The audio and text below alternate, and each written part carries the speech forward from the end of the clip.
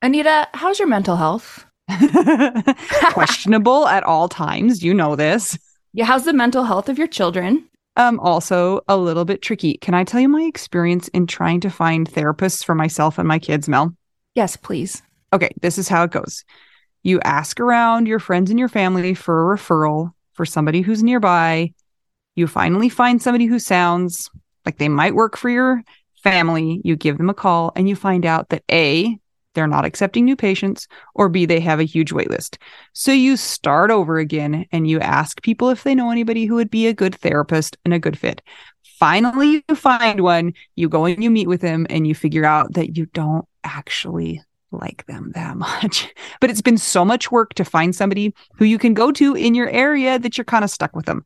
Well, do you have any ideas for how to get around this? I do because guess what? I've actually had some therapists that I have found on my own, which involves what you're saying. Sometimes I remember one time I was like 3 hours in the bathtub on my phone looking Yeah. through websites.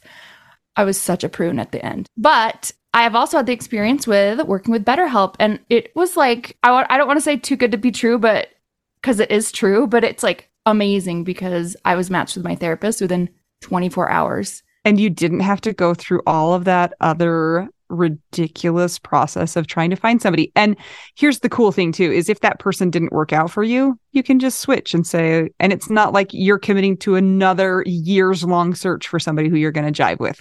It's true. And I lucked out, or maybe just BetterHelp is really good at matching people together because I never had to change my therapist. I loved her. Perfect fit for me. And I know that some of our friends have used BetterHelp and they've had to change therapists, and boom, same day, you can change. Easy peasy. You can ghost your therapist. Get a new one.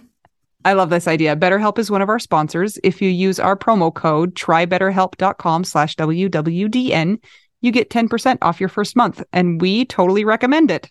Yes, get some therapy. That's trybetterhelp.com/WWDN.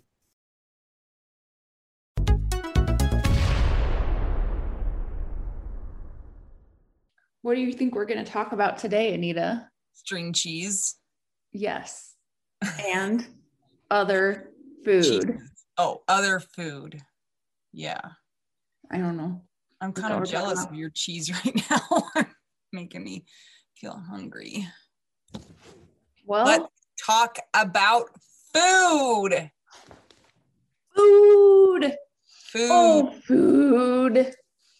Isn't it interesting how our relationship with food changes after we experience loss? I think it's very complex and annoying. I would never have guessed that it would be such an issue or even a factor before I went through my own grief experience or am going through my own grief experience. What's your experience been so far? So I know that a lot of people have different experiences. And for me, of course, right after your person dies, there's that period where food is just really weird. Like you have no appetite, you don't want to eat. It makes you feel sick to even think about eating anything. People have to force you to eat. And after that period, I find that I don't have issues with appetite like I know some people do, but food to me is very tied to memories, and it's an emotional thing. So that's more where I am. Just food bringing back memories and wanting to avoid certain foods or wanting to have certain foods because they remind me of Jason. I remember right after Jason died, two food related things that I want to tell you. One was that on Saturday mornings, Jason would go swimming at 6 in the morning, and they did a long swim on Saturdays. And he would come home and he would always make himself 4 Eggo waffles. Okay. Four. 4 Eggo waffles. And then he would eat the Eggo waffles and the kids would come and he would like let him have bites of his, Eggo waffles. So there was like a lot of memories with stupid Eggo waffles. Well, right after he died, I don't remember who made the waffle, but somebody made an Eggo waffle. And I was so upset and so distraught. I took the waffle and I opened the front door and I chucked the waffle out the front door. And then I closed the door. Beware of flying waffles, not UFOs. I was like, people have got to think that I've lost my mind, which, yes, I had. But that waffle had so much emotion and memory and sadness tied to it that I just couldn't even deal with the waffle. So silly. You want to hear mine? Yeah. Mine has gone from one extreme to the other. Okay, tell. So, like you explained, yes, when you first found out that Jason died, you couldn't eat anything. Well, then I ate everything. Sugar. Yeah. I want to say that took about 2 weeks. I couldn't eat anything for like about a week and a half to 2 weeks. And then it was like, oh, Lucky Charms. Oh, pie. Oh, cookies. Yes, oh, please. Blizzards from Dairy Queen. It was wild. So I've never, ever in my life been an emotional eater. And Scott was 100% an emotional eater. And I always would say, Scott, you have got to stop. Like, you're going to die one day. Spoiler alert. I won. I was right. And I didn't really relate because I always could stop. And I know that's maybe not common. Yeah. Oh, don't worry. It changed. So I found myself for the first time in my life eating my feelings. I think when I went through my divorce or bad things in my life up until Scott had died, I just would not eat because I'd be so stressed out. I would eat what I could, but I think my body would metabolize it a certain way and like I would get skinnier. And now this was just too big. And so the only thing that helped my brain to feel better was the sugar. So I ate everything. I ate Lucky Charms 3 times a day. I don't regret one single bite. If it all happened again, I would do it the same because I feel like it really helped my emotions. But then I started feeling after probably a year and a half or so, 2 years maybe, I started getting like inflammation, pain. And so I had to adjust my diet. Well, what I found out is when you take sugar out of your diet, you also feel very sad in your brain. So I found myself at this crossroads where I either could mentally be a little bit better by eating sugar or physically a little bit better by not eating sugar. And it was hard. And then I got really, really depressed. So I feel like the sugar and all that kind of helped me to cope. And then when I started having to make that decision, now that was taken away. And so I want to say for a good year, I just walked around and was like, I can't deal with life. I hate it, but my body feels better. And this is my choice. Well, now it's evened out, but it really did take a really, really, really long time.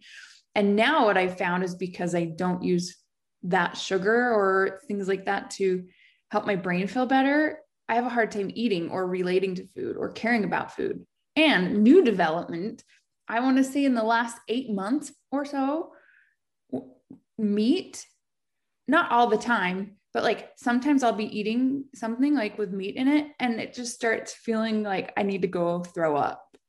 Like the texture has bothered me. And it's interesting because I thought I was the only one in this situation. And several months back in our Widow Wives Club, we talked about this and I found out that there are a lot of people that struggle with under eating. Mm-hmm. And so we actually did a little experiment. We called it the Food Buddy Group. And we learned throughout just putting ourselves through the experiment and connecting with each other, of course, that it's tied to emotions and grief.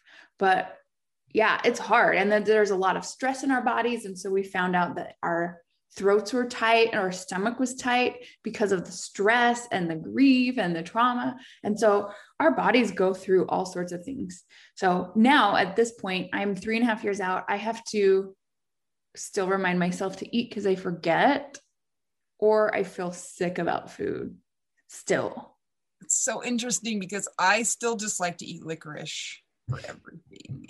And I often say that my children's lives have been saved by me sitting in the garage eating chocolate.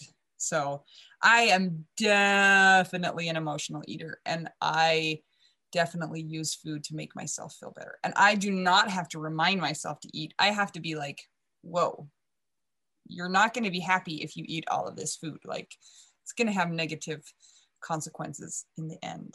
So, yeah. So Anita, but you're a marathon runner and a triathlete. So if you didn't do those things, it would I be think bad. it'd be a lot worse off. But overeating is a big one for a lot of our widow friends. How it's like very few of us can get it right. It's either over or under, or just a change in our relationship with food. For instance, I used to love to cook, and I would spend a lot of time figuring out menus and looking online for different recipes and really being excited about new foods and trying new recipes and new cultures. And that has gone away almost 100% because my kids, the reason that it was so fun was that Jason was along on that ride with me, right? I would make something new and it'd be like a fun adventure and it'd be like, oh, this is yummy, or like, oh, that was really bad, or whatever. And now that it's just me and children, and the children don't appreciate that, they're like, where are the chicken nuggets? It's been like, it's completely gone. I have no pleasure in cooking or trying new recipes or anything like that. And even eating out and trying new restaurants, gone. Because who do you go to a new restaurant with? I mean, Mel, but I'll be like, that has meat in it and I feel gross now. But your date buddy, your partner is gone. And I know that a lot of people have expressed similar feelings, except for if you don't have kids or if you're an empty nester, it's like, why am I going to make food? Yeah. Cooking for one, which I'm not a stranger to because I was single a lot of my life. Yeah. And so I remember those times where I was like, okay, this is hard. There's not two people. And then I kind of, moved through that. But then it's like Scott and I actually planned where we wanted to live based on the proximity to a certain store that had all the good cheeses and all the good like gourmet things. Because Scott was also a chef. He was a culinary genius. He was a foodie. Yeah, totally. Actually, I feel like you and Scott would have gotten along great. I know, I'm so mad sometimes because we would have decorated cookies and cakes and we would have eaten all the food. And yeah, like one time he's like, I'm going to make you a salad. And I'm like, great. I was expecting just like lettuce and dressing. And it's like 2 hours later, here's a cedar plank smoked salmon on the such and such with Marcona almonds. And I'm like, whoa, like that. And so I've noticed recently, like I didn't tie the 2 and 2 together, but even going to a grocery store is hard for me because that was an adventure for me and Scott. And that and mixed with the adventure of food, it's survival at this point, but then we deal with feelings of, do I want to survive?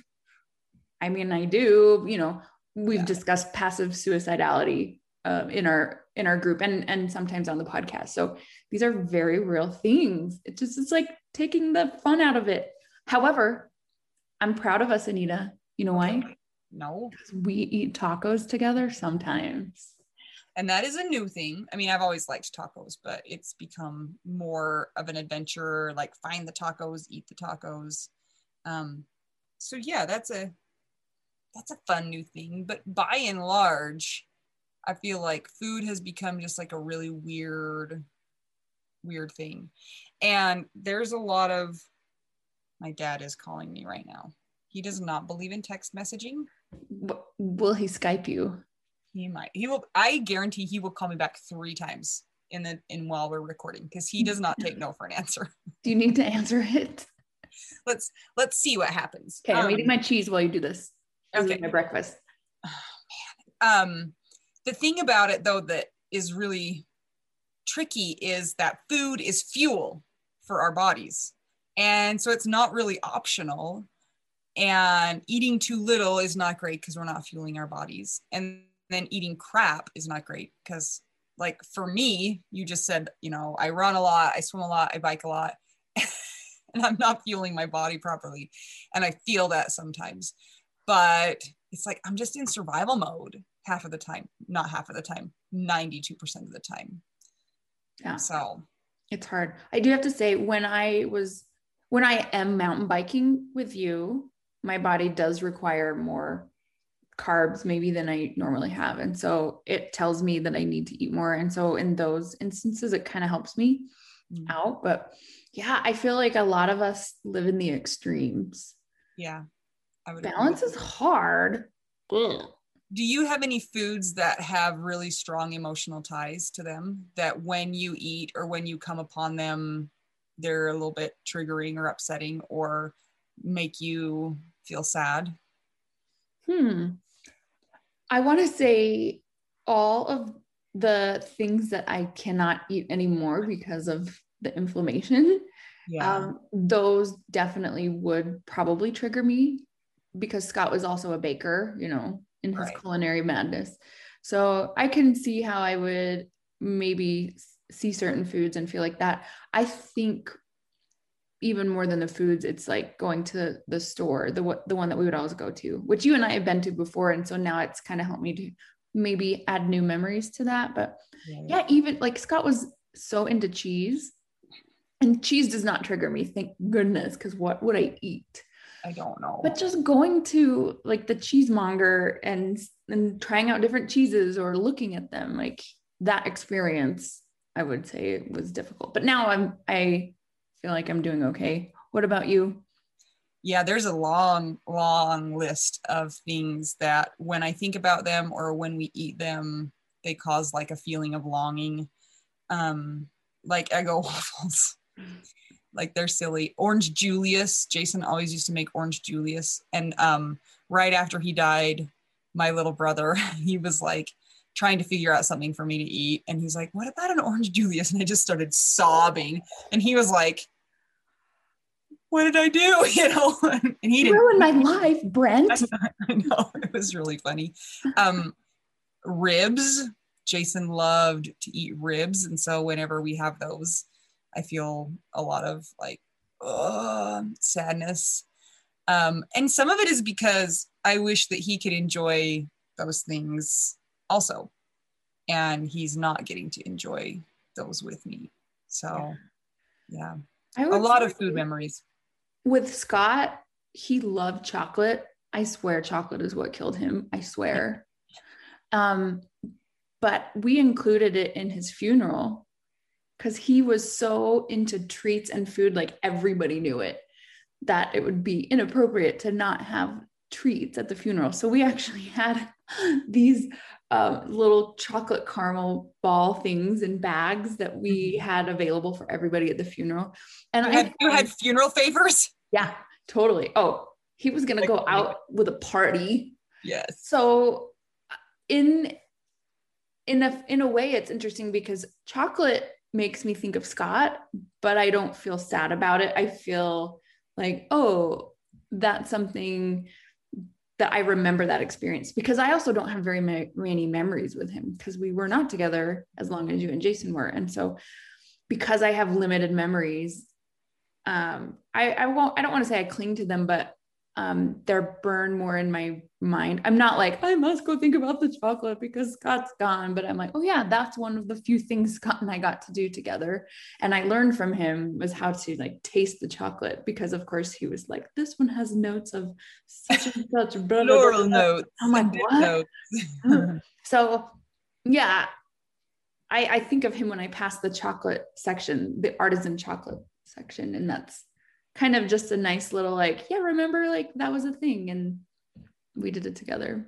That's cool. I like that it can be something that you remember fondly as opposed to remember painfully.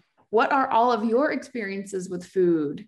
Comment below. It's a weird topic, and you just need to know that you're not alone, whether you're experiencing eating too much sugar or not eating anything or forgetting to eat. So we want to hear about how your relationship with food has changed after your person died. Yes. And one thing that we learned from our Food Buddy little experiment is how much it helped to have goals with others. Just goals like, oh, look, I made something today. Maybe a goal that you can live up to, not one that's totally out of reach. Like, I will cook a 5-course meal for myself. No cedar plank salmon, just maybe like the salad bar at your local store. Yeah. Well, unless you're David Kelly, who was also in our Food Buddy group, and he does actually make delicious gourmet things. So yeah, David, Constance, Missy, Katie, Marie, Sunshine, we all were in that small group together. And you were in there too, I think, for a second, but yeah. I never did anything. But yeah, anybody that was in that group, like, we did notice benefits, even though they were small and different for everybody.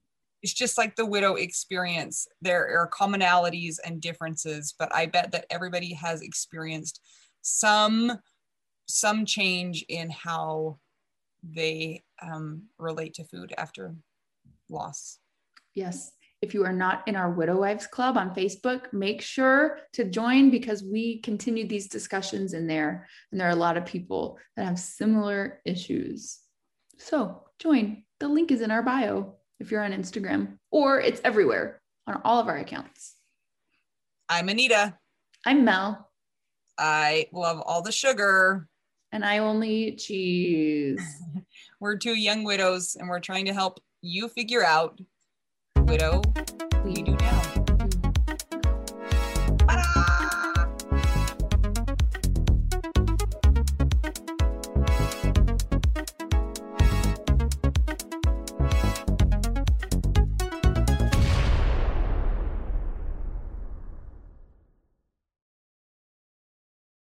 This is my favorite thing to discuss with you.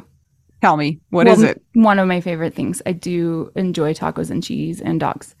This is about how you cannot pay hundreds and hundreds of dollars for a phone plan, especially when you're a widow, your person is dead, you might have kids, you might need another option, and you just want your phone to work, you want unlimited texting and service, and you want it to be like $25 a month.